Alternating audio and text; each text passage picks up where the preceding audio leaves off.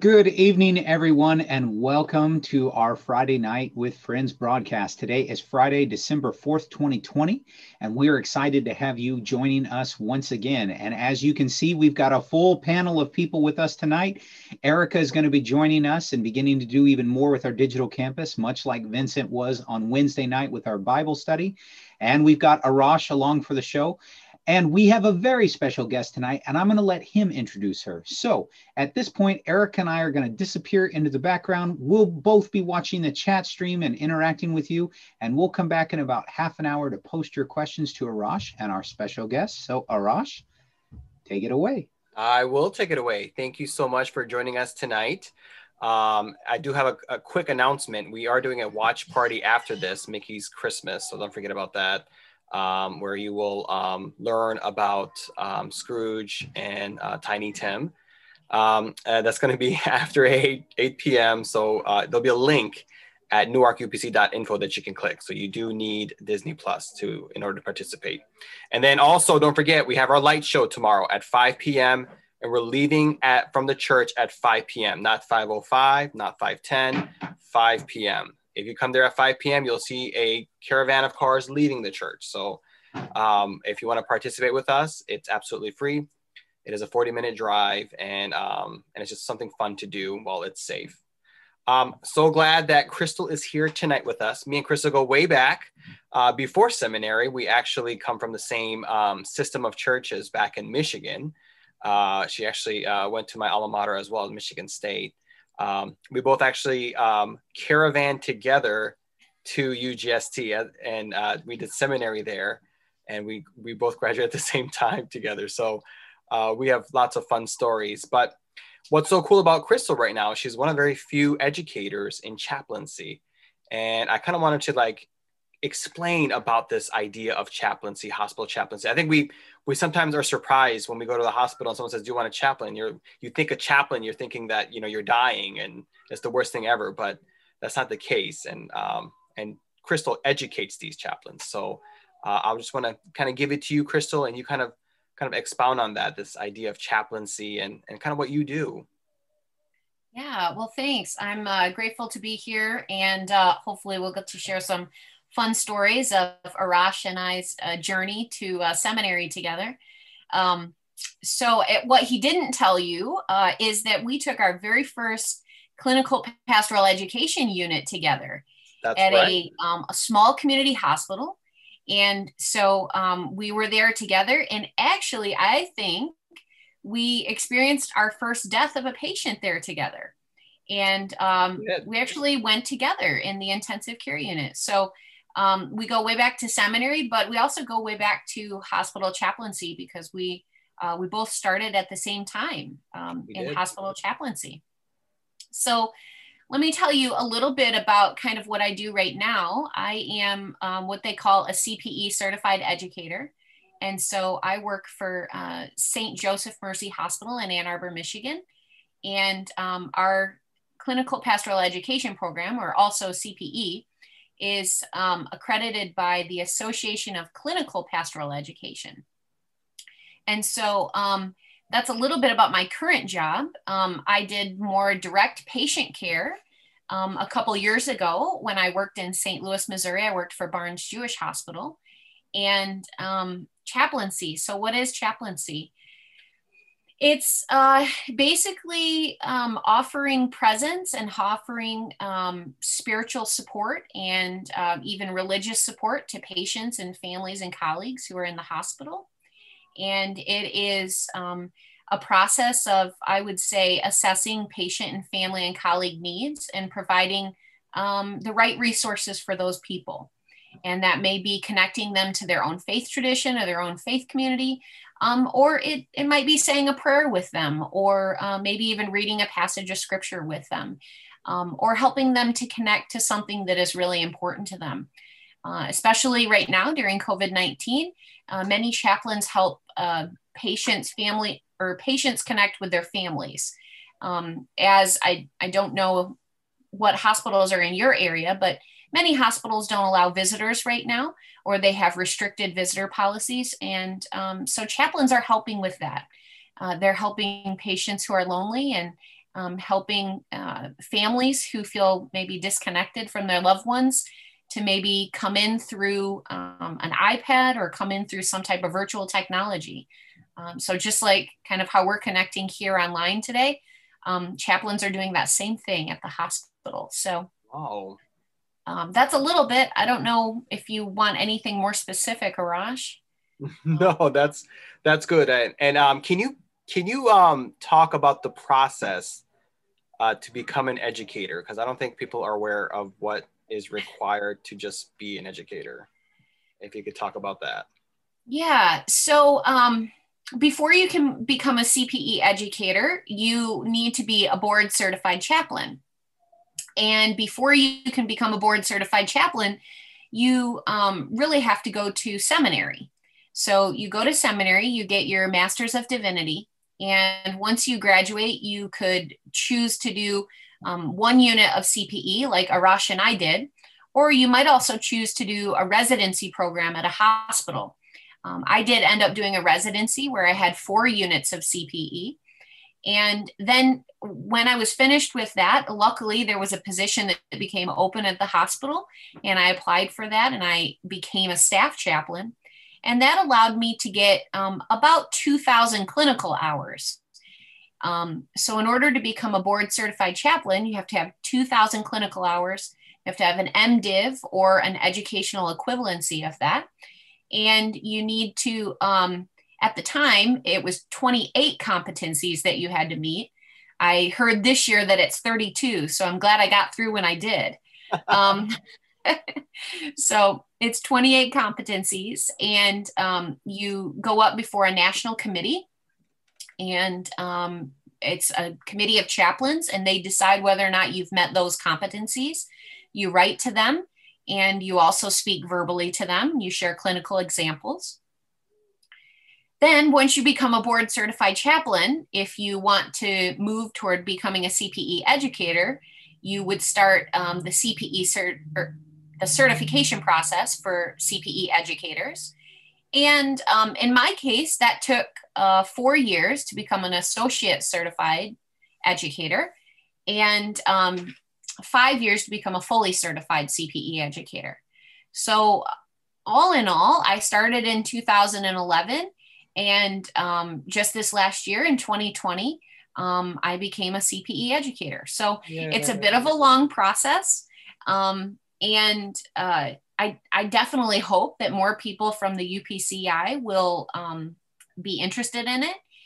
I know that that may not be the path for everybody, but several people may even just start by taking 1 unit of clinical pastoral education.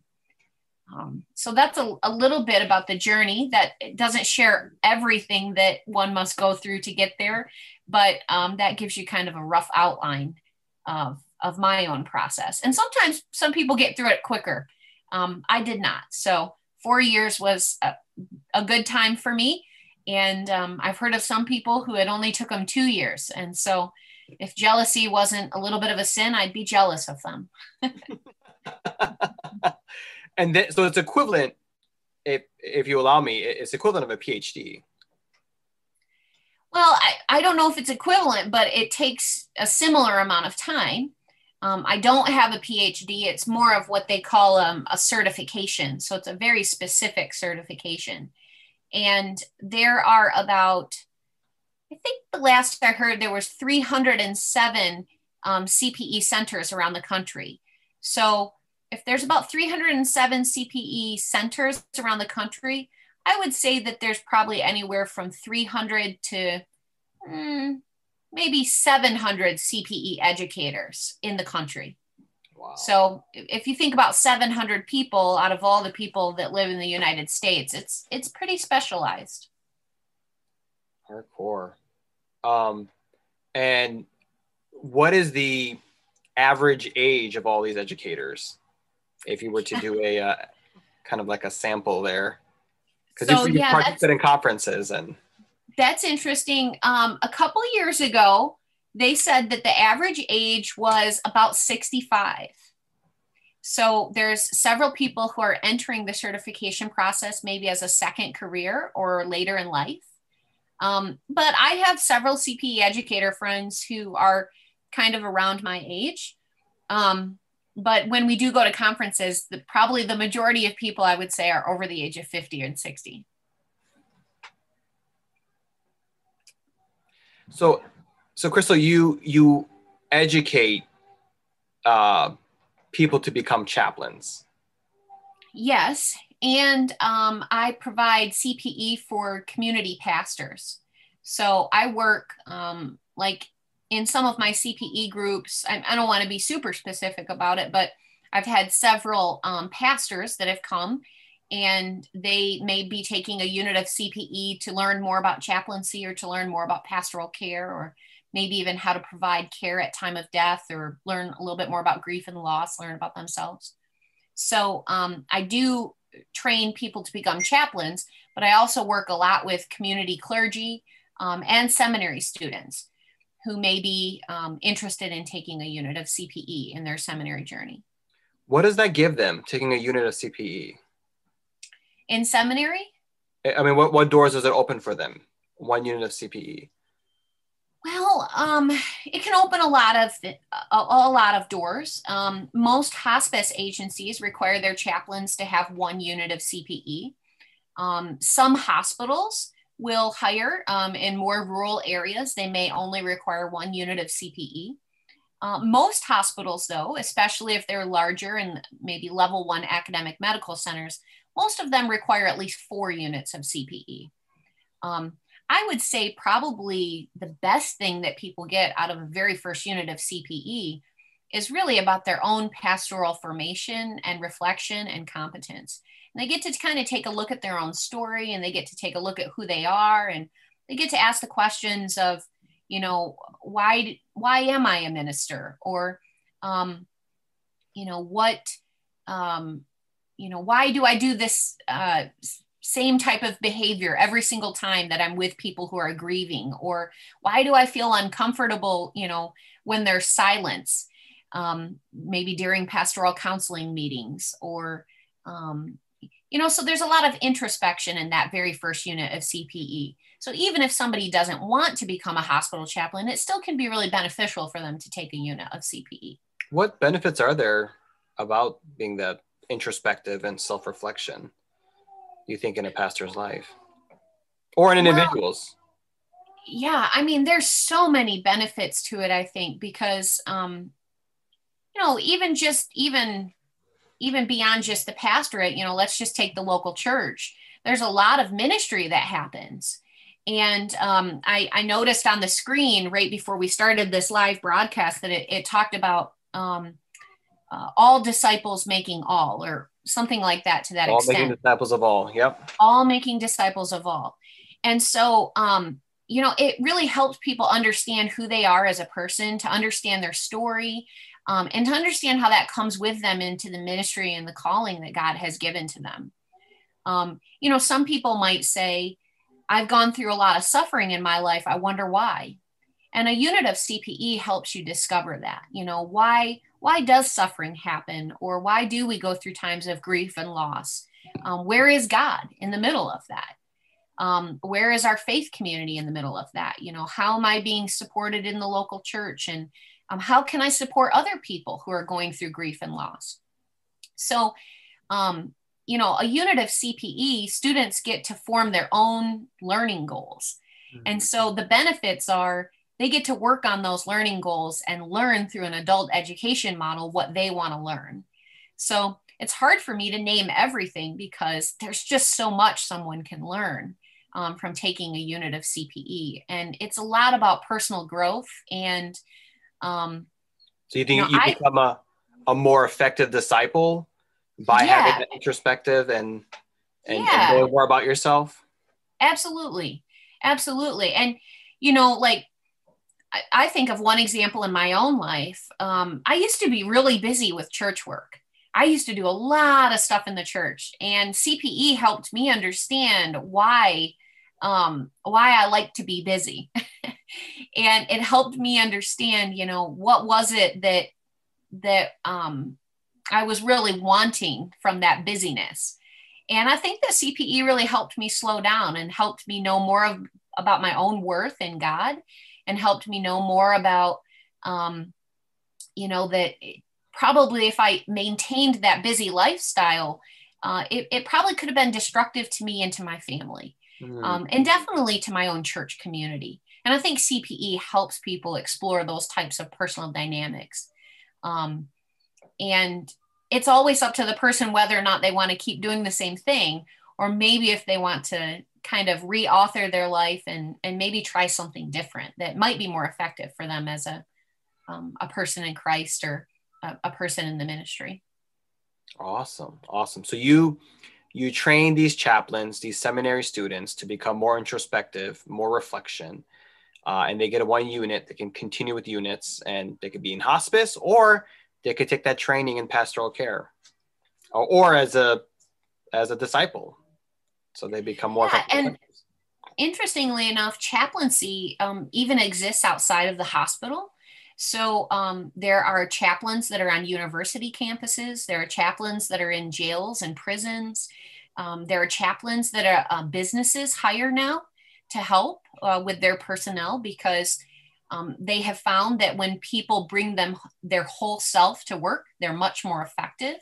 They have a better work-life balance.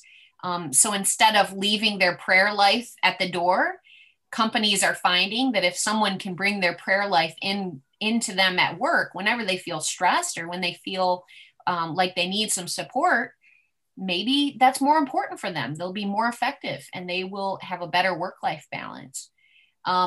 There's even chaplaincy, obviously, in the police and the fire department.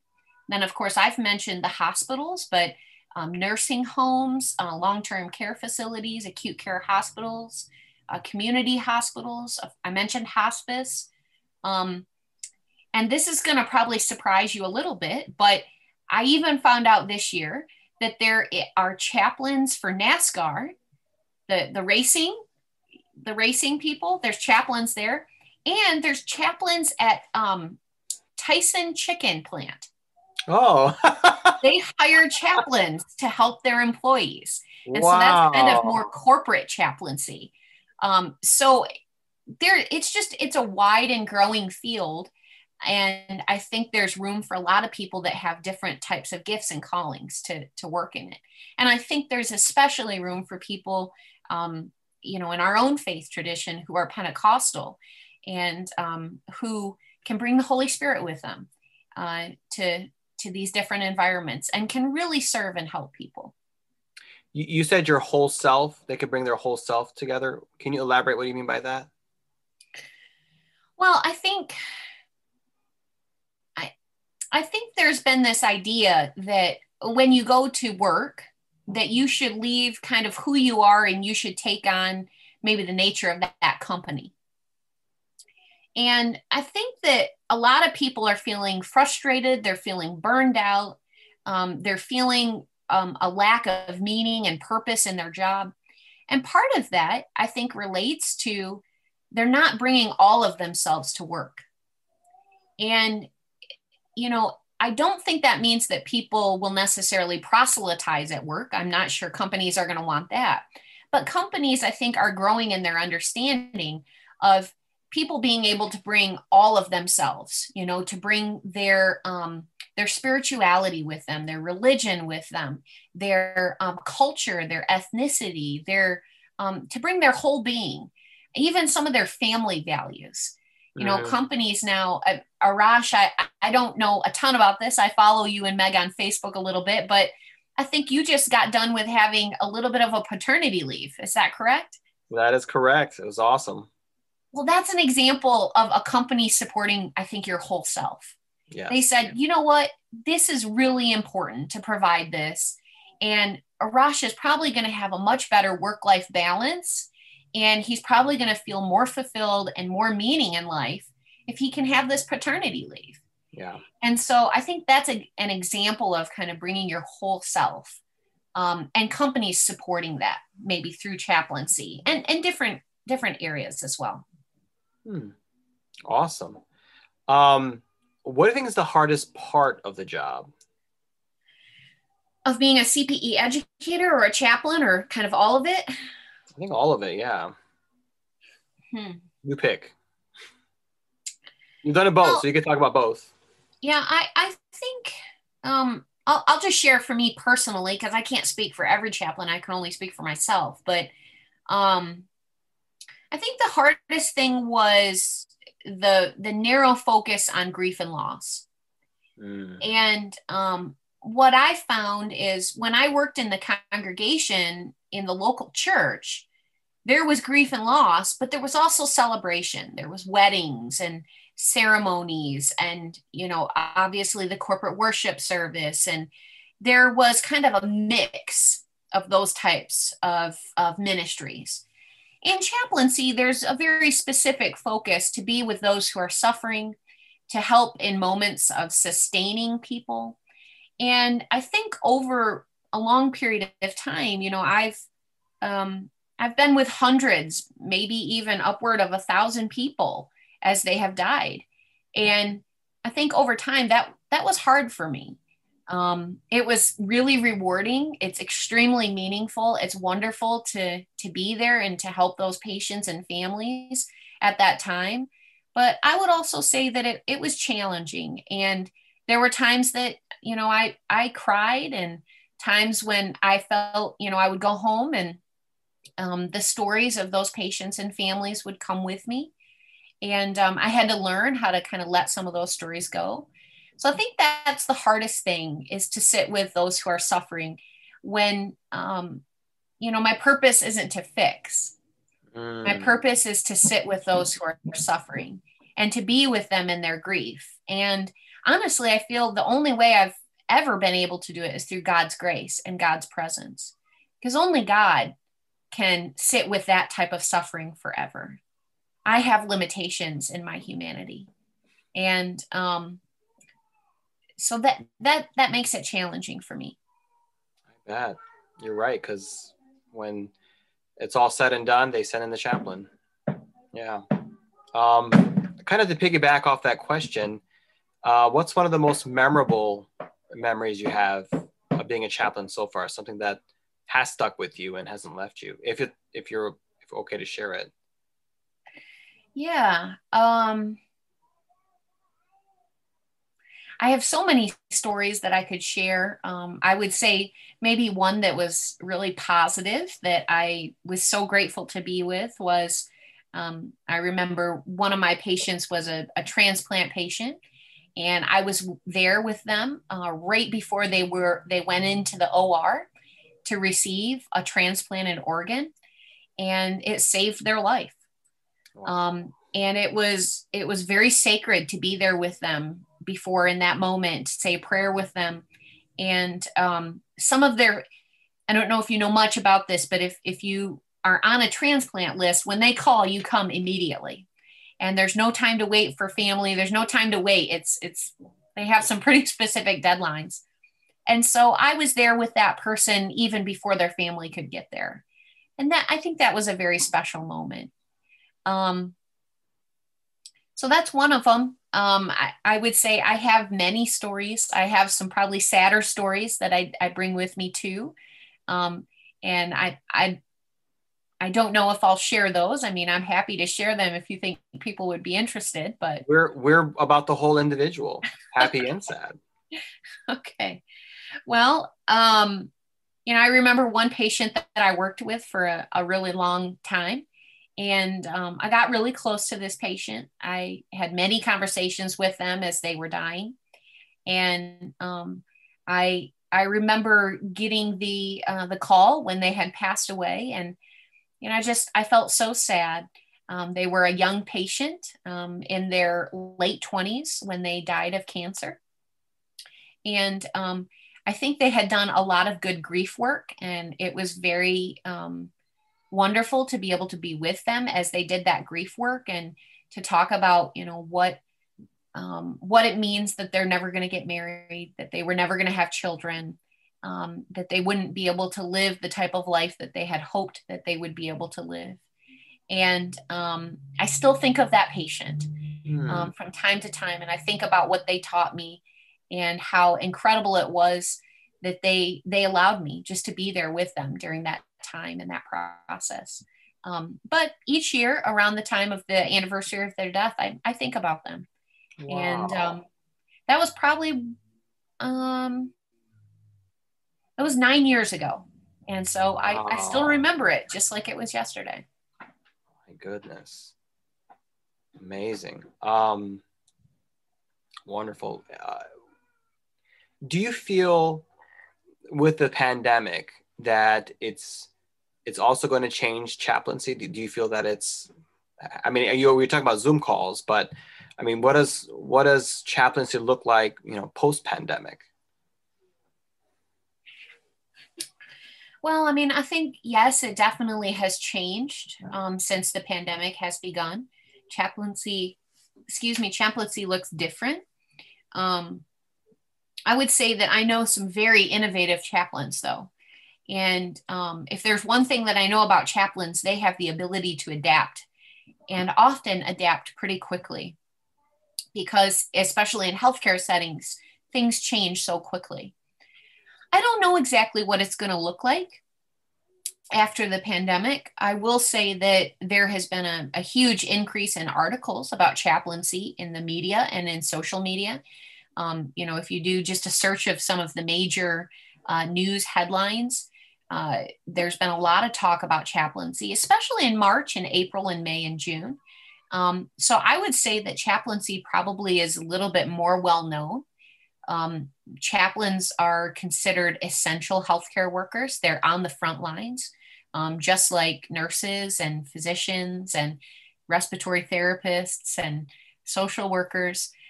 There's so many people in the multidisciplinary care team, and chaplains are one piece of that. And they're still there to provide comfort and care for people who are hurting and suffering right now. So I don't know exactly how it's going to change. I hope it will change for the better. I hope we'll get more positions for chaplains. I hope that we'll have increased education. I will say I have just as many people applying for clinical pastoral education units. And you might think that people wouldn't want to be in the hospital at this time, but actually people do want to be there. They want to be there to help and to support the rest of the staff members and colleagues that are there.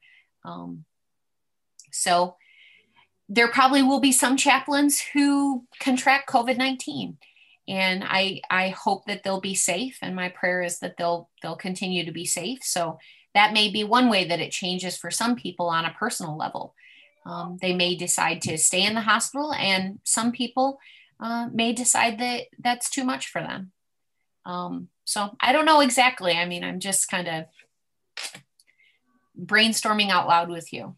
No, I appreciate that. And because I know in a lot of ways it's, COVID has impacted different professions as well as, churches, as churches kind of start looking towards online and having that be a real community, because there's real online people and they deserve attention too. And so I was just curious how the chaplaincy track and what are the things that they're dealing with, because it has made people to become more creative and innovative in this environment.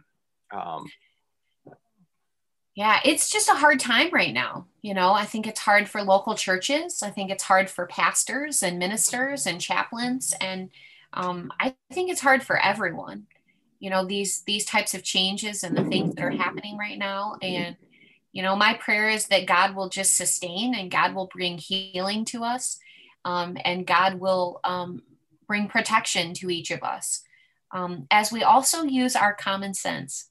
So I will say, that I do feel it's important to wear a mask and to social distance and to do those types of things. And I am a chaplain, and people may not like to hear that, but I do go into the hospital, and I am there, and I have seen things, and I see things firsthand. And so I do believe it's very important to try to keep ourselves safe right now, and to try to be creative and flexible, and to have patience with people. Patience is really important right now, because people have a lot of anxiety and a lot of stress. And, the best thing I think we can do is really smile and love each other right now and support each other. And if somebody gets angry, they probably have a reason for it because there's a lot going on right now. So, but those are my own personal opinions, and I hold them. That's my own personal opinion. So you don't have to take that. That's just me. That is awesome. That is awesome. Thank you for sharing some of these. It's such an amazing career. And I think people just don't realize that, yes, I can be a chaplain for a cruise ship. I can be a chaplain for basketball teams and football teams. I know U of M has their own chaplain, University of Michigan, which you're near in Ann Arbor. So it's just a growing field, because I think the world realizes that you can't separate spirituality from people, and it's part of us as individuals, as humans. And so it's really amazing to see what God is doing in the community, what God's doing in the world. So yeah, and my hope is that as more people enter the field of chaplaincy, especially in our denomination and our faith tradition, that they can bring many of the things that they've learned back to their local congregations. In grief groups. Yes. Grief groups are starting in churches. It's really important that people learn a little bit more about pastoral care, and then they bring that back to the local church. And so there's real benefit for it, both personally and in the local church. Awesome. Well, let's see if Desi can join us. And I'm sure I don't want to hug up all the time. I'm doing an interview. I don't want to hug up all the time. I'm sure. Arash has to be a parent all at the same time. So, Crystal, you can talk to me if Arash needs to turn off his camera for a second. I'm going to turn off my camera for a second here. Hold on. Oh, I love kids. Let's have the kids on the broadcast. So, Crystal, I appreciate you coming on and giving us your time tonight. And Erica's gathered a list of questions from our church family. We're getting a lot of feedback even as you're talking. What you don't know that we all do is we actually have a longstanding member of our church who is a heart transplant. And so when you were talking about transplants, this church family can relate to that. And we'll get to some of those questions in a moment. But I just wanted, just for myself, this isn't even from the chat feature. I just find it interesting and wanted to see if you're willing to comment a little. I think back to my own childhood, and even as a young adult, and I went to Bible college. My undergrad degree is in theology, and I trained to be a minister before ever coming to UGST. And chaplains were this thing other people did.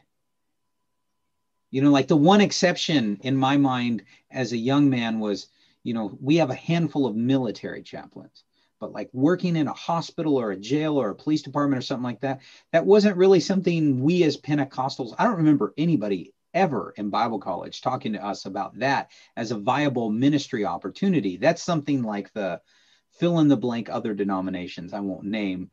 That's what they do. We're not chaplains. And so do you see that beginning to change? And how is it as we as Pentecostals, and where is opportunity for us? Are we welcome in chaplaincy? And do you see room for that? And, our perspective and the moving of the Spirit and et cetera, how does that play into that? And is this something that obviously you have chosen to spend your ministry and life doing this, but you mentioned you hope that other Pentecostals begin to see this as well. Why is that? Why do you think there is room for us, and that it would be a good thing for us collectively as Pentecostals to begin to get more involved in this idea of chaplaincy?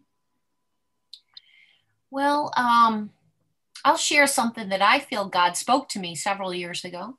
Okay. I feel like God said to me that my ministry would be outside of the walls of the church. And at the time, I didn't realize exactly what that meant. And for several years now, though, as I have been kind of outside of the local church walls, not completely, but the majority of my ministry is outside of the local isn't the in the sanctuary of your local church. Yeah. I feel like the Holy Spirit has walked before me and has guided me into places. I have met so many Pentecostal patients, people who grew up in Pentecostal churches. I remember in my very first unit of CPE, there was a man who said his dad was a Pentecostal preacher. And he had been away from the church for maybe 50 years. And he came back to God through his illness. And he came back to his Pentecostal faith that he had left so many years ago. And so I feel that, you know, wherever the Holy Spirit is, that's where we should be. And so as the Holy Spirit walks and moves and guides us into the direction of possibly hospital chaplaincy, I think we follow. So yes, I believe there's space. I'd say that there's several people from Urchin Graduate School of Theology who have taken a unit of CPE. Right. Right. And are doing chaplaincy, probably more so than I've ever known. Which is wonderful. And that's really where I got exposure. If anybody's on the broadcast and you don't know this, Meg, Arash, me, my wife, Rachel, several of our guests, such as Crystal, at some point we all interacted and were at UGST together. So that UGST is where I got exposed to this idea of chaplaincy. But I came to UGST at age 30. And so the first decade of my ministry after finishing Bible school, like I was oblivious to this. You know, I hadn't really heard of it in our circles. Well, I would say, you know, as our movement is growing educationally, so do the opportunities. And so, you know, there are some, even though you do not have to have a master's degree or even a bachelor's degree to take a unit of CPE, but we had multiple variations of that question. So why don't we just talk here for a second and you talk about it. For the most part, you've answered my question and I appreciate that. And you're demonstrating there's a lot of room here for us as Pentecostals and much we can bring to the table, and we're welcome at this table. That's correct. We're welcome at this table. So we have multiple church members, and Erica, I'm going to let her take the questions here, but in multiple different ways, ask that, okay, so like, do I have to go to seminary to do so? Because now you're describing this thing and people are going, I could benefit from that. How? Like, do you have to be in seminary or do you have to have a master's degree to take CPE? No, you don't. Some of it does depend on a local CPE center, whichever hospital you would want to take CPE at. Sometimes they have some requirements, but according to our standards for the Association of Clinical Pastoral Education, you need to have a high guidelines. You're talking about the national guidelines? The national guidelines. You have to have a high school diploma, and you know, some places would want some education. Of course, they wouldn't turn you away if you had a bachelor or a master's degree, but you don't have to have it. And I've worked with students who don't have a bachelor degree. That's good to know. So you personally have had CPE students who were not in seminary or actively in a pastoral role. People from the community can take a CPE class. Yeah, and in other faith traditions, they sometimes call these lay leaders. So I have a lot of people in other traditions who are lay leaders. So they're not the pastor of the church, but they may be a deacon or a deaconess, or they may be a ministry leader. That's probably what we would call them. Right. Or, you know, I know you all have like a team pastor approach. And so I've had people that are kind of in that team pastor approach come. Right. But no, you do not have to go to seminary. The problem is that after a unit of CPE, some of the board certified chaplain requirements, and to become a CPE educator, you do have to have some of those things. But to gain knowledge and the skill sets you're talking about, that is available to people, even if they're not in seminary or an ordained minister. Yep. And the reality is that if you're in a more rural hospital, sometimes with 1 or 2 units of CPE and maybe even a bachelor degree, they may say, we'd like you to be our chaplain, because that depends on the hospital. That's up to them to decide. But I think it's a lot of personal benefit that people can have by taking a unit of CPE. And of course they get to be in the hospital and they get to care for patients and families and they get to help. I will say one thing, the goal of chaplaincy is not to proselytize. And so if there was anything that I would say is there are different environments. And even scripture talks about those who plant and those who water the seeds and those who grow the seeds. And chaplaincy is not necessarily the place to proselytize, but it may be a place to provide care, to provide comfort, and to be with those who are suffering, which is very important. Absolutely. Sounds almost like ministry, doesn't it? Yeah. All right, so I'm going to shut up now. Erica, by now we have a very active chat stream tonight. So take that, Crystal, as a compliment. People are interested in what you're talking about. Let's see if you can pull some of these questions forward, Erica. Okay, I'm going to go straight to the funny one just because that usually doesn't get said. Our senior pastor asked, does Arash have any funny stories about Crystal, or Crystal have any funny stories about Arash?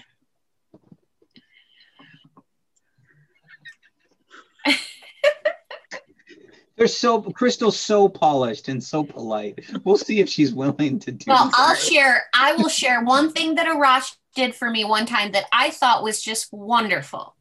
We were both in seminary, and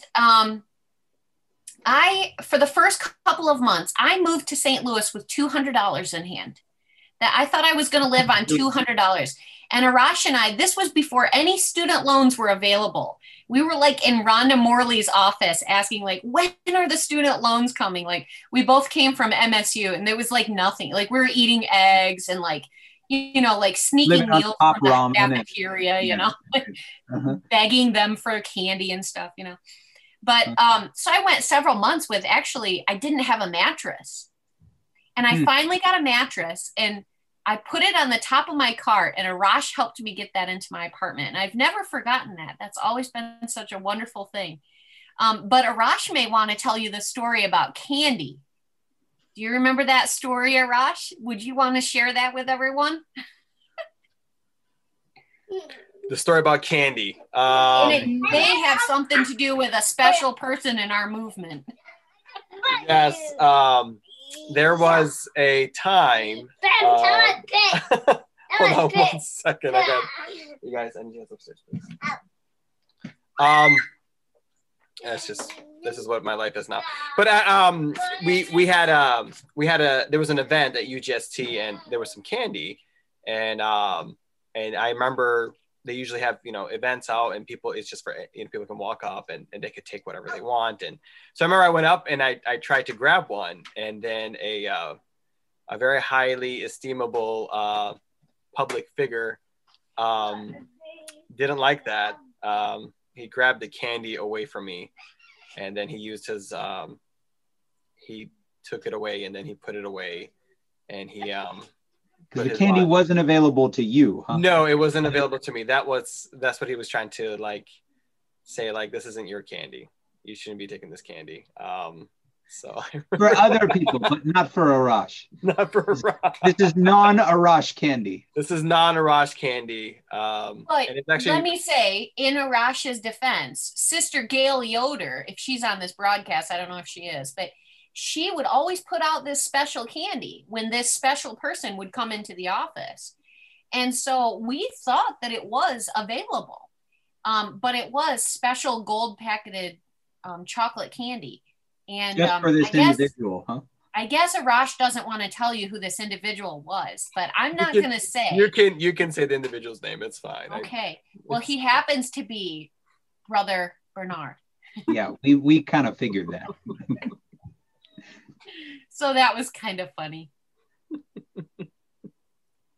Erica, you got some other questions? Yes, there's a question from Sister Betty Jones. She said, how do you prepare your students to understand not all people react in expected ways to grief? And then she also says that some people were shocked that there was laughter in their house the night that her husband passed. Good question. Yeah, so people do react very differently. And I think part of the way that I prepare students is by allowing them to share stories of what they've encountered in their patient care experiences. I've had people who have laughed. I have had people who have cried. I have had people who have walked out of the hospital before their loved one died and never come back because they did anticipatory grief.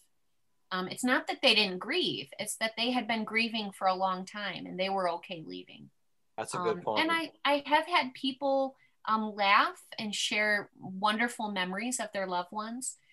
So I think the way that I do that most with students is just by talking aloud about it. Just simply giving people permission to tell their stories, huh? Yeah. And I also invite students to think about their own reactions, and that their own reactions may be very different than the reactions of other people. So just because you might cry, somebody else may not cry. But I have found that those students who are willing to cry often will find patients and families who want to cry.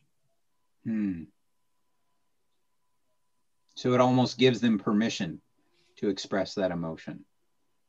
Yeah. Wow.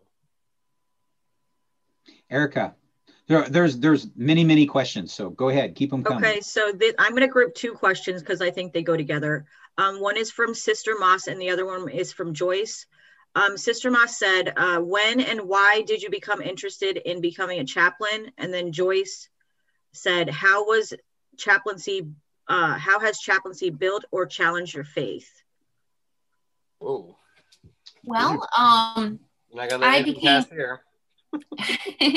I became interested in chaplaincy. I lived in Yellowstone National Park for a summer, and that was the first time that I had worked outside of our denominational context, in a kind of actually lived in the national park. I did. Yeah, I lived in Yellowstone National Park, and that was really experience.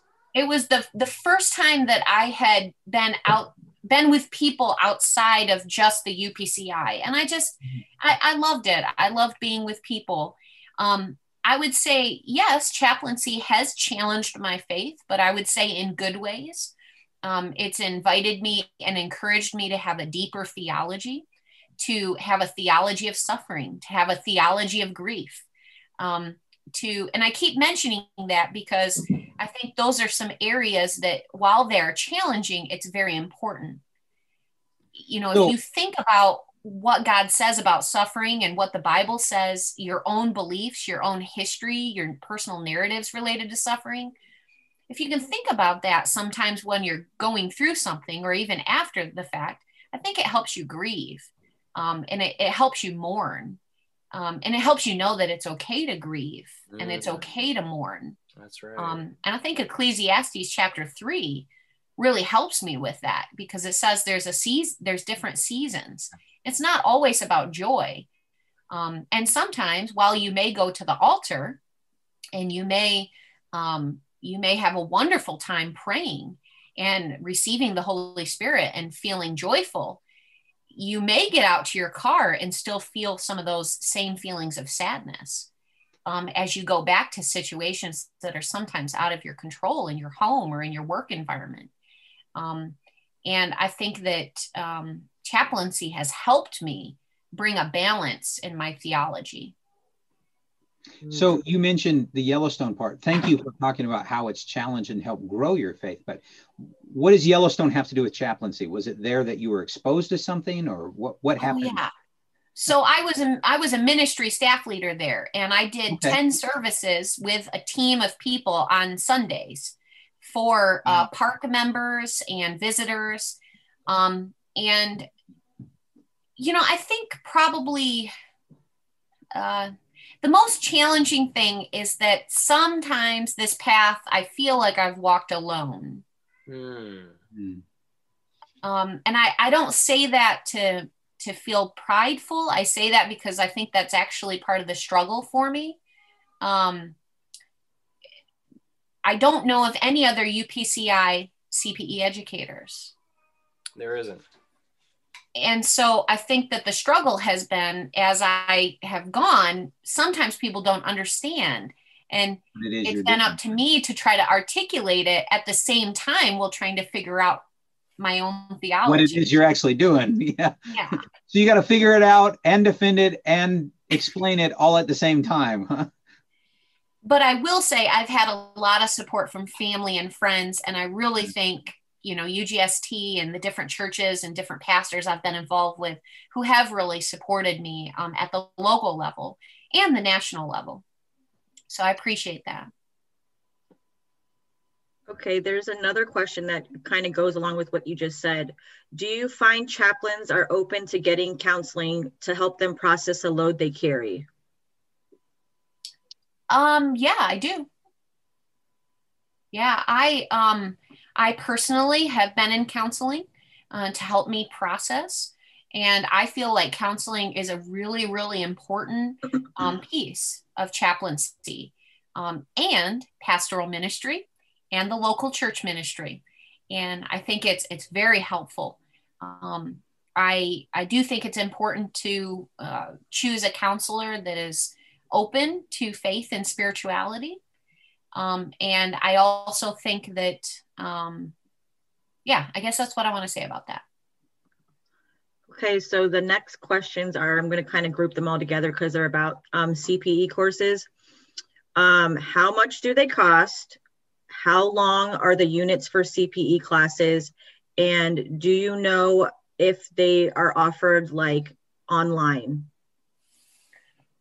You've peaked a lot. I will say this, just looking through the chat comments, you started talking about that, and you are with a group of people who like to learn. And so you've piqued interest with multiple people who We're a bunch of learners. hadn't heard of this and they'd like to know more about it. Well, I would say the answer to that question is at the local CPE center level. So you can go on from place to place. It can vary from place to place. I will say that all of my CPE units are online right now. But most of the people that I work with live within an hour of the hospital system that I'm at. So yeah, some places are online. The tuition and the cost varies from center to center. And you can go on acpe.edu and you can look up local CPE centers in your area. So I believe that acpe.edu. Like accredited clinical pastoral education.edu. Yeah. The Association of Clinical Pastoral Education. So ACP. I just put a link in our chat stream. Thank you for sharing that. And I believe you can look it up by center. So that should help. And there are scholarships. Are there not? I think me and you had a scholarship when we did it, didn't we? That also varies from center to center. So not every center will have a scholarship possibility. And I forgot to mention the length of the program. That also varies by local, but I will give you general descriptions. Most programs have extended units where they're either between 16 weeks and 28 weeks long. And they also have residency units that are usually full year programs. They're paid positions, and you usually take working in a system in a hospital. Yep, you work at a hospital, and you either take generally 3 to 4 CPE units per year, so that by the time that year is over, you have enough to become a board certified chaplain, minus the clinical hours that you will need beyond that. Okay, there's another question from Meg. She asked, what is the percentage of Oneness Pentecostal chaplains in the hospital chaplaincy nationwide, and if there is any as supervisors? Well, I think I'm the only CPE educator. Well, let me rephrase that. You're saying oneness? Yes, that's what the Oneness Pentecostal, says. Not necessarily the UPCI. We do have some other oneness. I would say that maybe not 3 just educators, but just chaplains. Like, are you aware of other Pentecostal oneness chaplains? Some, yeah. I think I can think of maybe 5 to 10 people. So this is still not a big field, even within our movement. No, there's definitely room for growth. Amen. Okay, so this is another question from Joyce. She asked, how do you minister to people from other religions as a chaplain? Well, all chaplains are trained to have a spiritual assessment process and I use a specific model that helps me assess what people's needs, hopes, and resources are, and also helps me plan interventions and kind of think about hope for outcomes. So I mention that because that helps me know, with working with people of other religions or other faith traditions, what their needs, what their hopes, what their resources are, so that I can provide care that is in alignment with that. What I have often found is that I have many people who are Christian, many people who identify as Christian, but they do not attend local churches. And according to Pew Research, probably 33% of people in the United States right now are what they call unchurched. So they have a belief in God, but they don't necessarily go to a local church. And one out of three adults. One out of three adults. I think the latest number was like 33. Yeah. That's like one out of every three adults you meet out in public don't regularly attend church somewhere. Yeah. So I have found that, a lot of them will ask for very similar things that people from a Pentecostal tradition would ask for, such as prayer, or they may want someone to read scripture to them, or they may want someone to sit there and talk with them about their loved ones, and they may want to talk about their family and what's going on in their life. I will say, outside of Christianity, I work with people, and one thing I love about chaplaincy is I'm not going to be the resource for everyone. Mm-hmm. And so there's so many other chaplains in the hospital that sometimes can help if there's something that I cannot do, or something that falls outside of my faith tradition. So, chaplains are ordained and licensed through their own faith tradition for a reason. Mm-hmm. And part of the reason why is because, I don't want to leave my faith tradition. I'm there because of my faith tradition.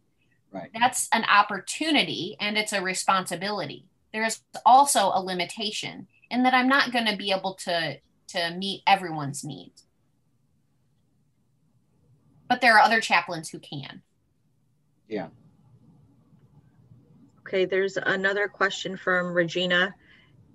She said, we've talked about chaplains helping in hard times. Do chaplains get involved in any happy times? Yeah. I think that transplant example was a very happy time. I have been asked to do weddings in the hospital. I've been asked to do baptisms. I was asked to do a baptism in the intensive care unit one time, and this woman wanted a full immersion baptism. And interestingly enough, we were getting ready to do it, and then she was kind of discharged. So her local pastor decided to do that instead, which I think was better. But yeah, there are some fun times. I would say, I guess it depends on what you think is fun. Usually people are not in the hospital because they're having lots of fun. I mean, we do worship services and prayer services, and I work in a faith-based institution right now, and I love it. So, we begin every meeting with a prayer or a meditation or a reflection, and that's very life-giving to me. So that's kind of fun. I get to read some fun books sometimes. That's kind of nerdy, but. And I've got one more question. Do you think that taking CPE courses can help build someone to become a better disciple for Christ? Yeah, absolutely.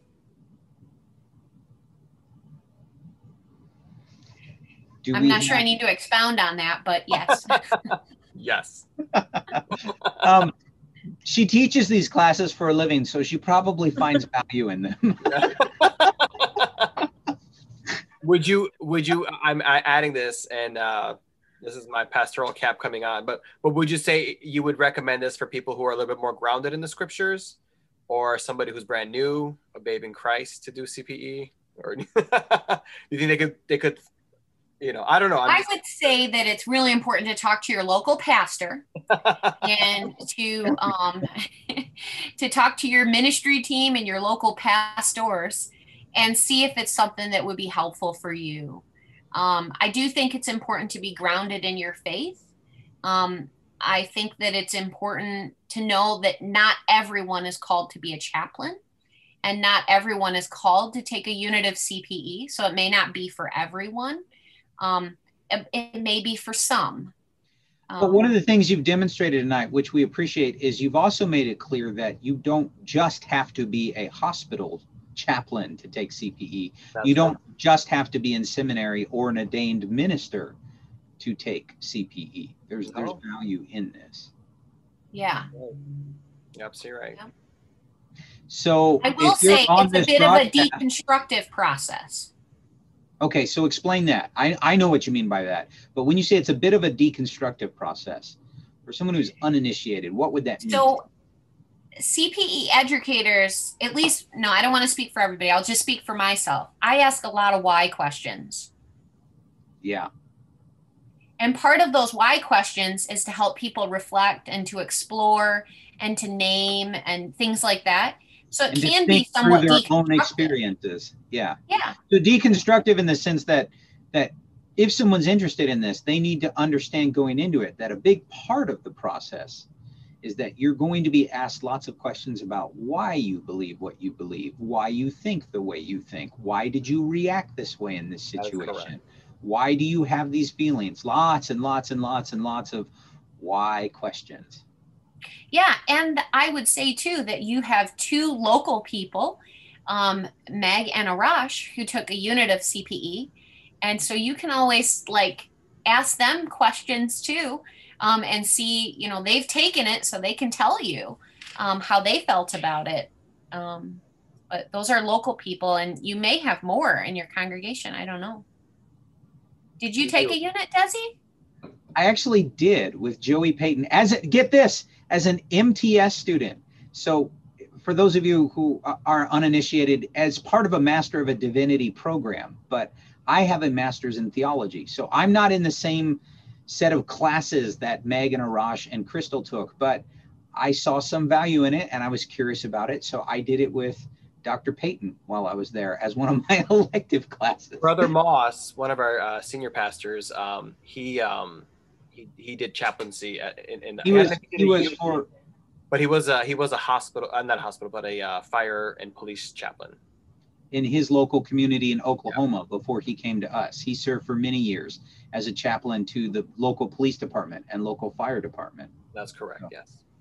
So yeah, thank you so much. We are at the top of the hour, but Crystal, we want to thank you so much for joining us tonight and just being willing to talk about it. If nothing else, just exposing our congregation to another really neat area of ministry that has a lot of room for growth, and perhaps it's something people have not thought about before.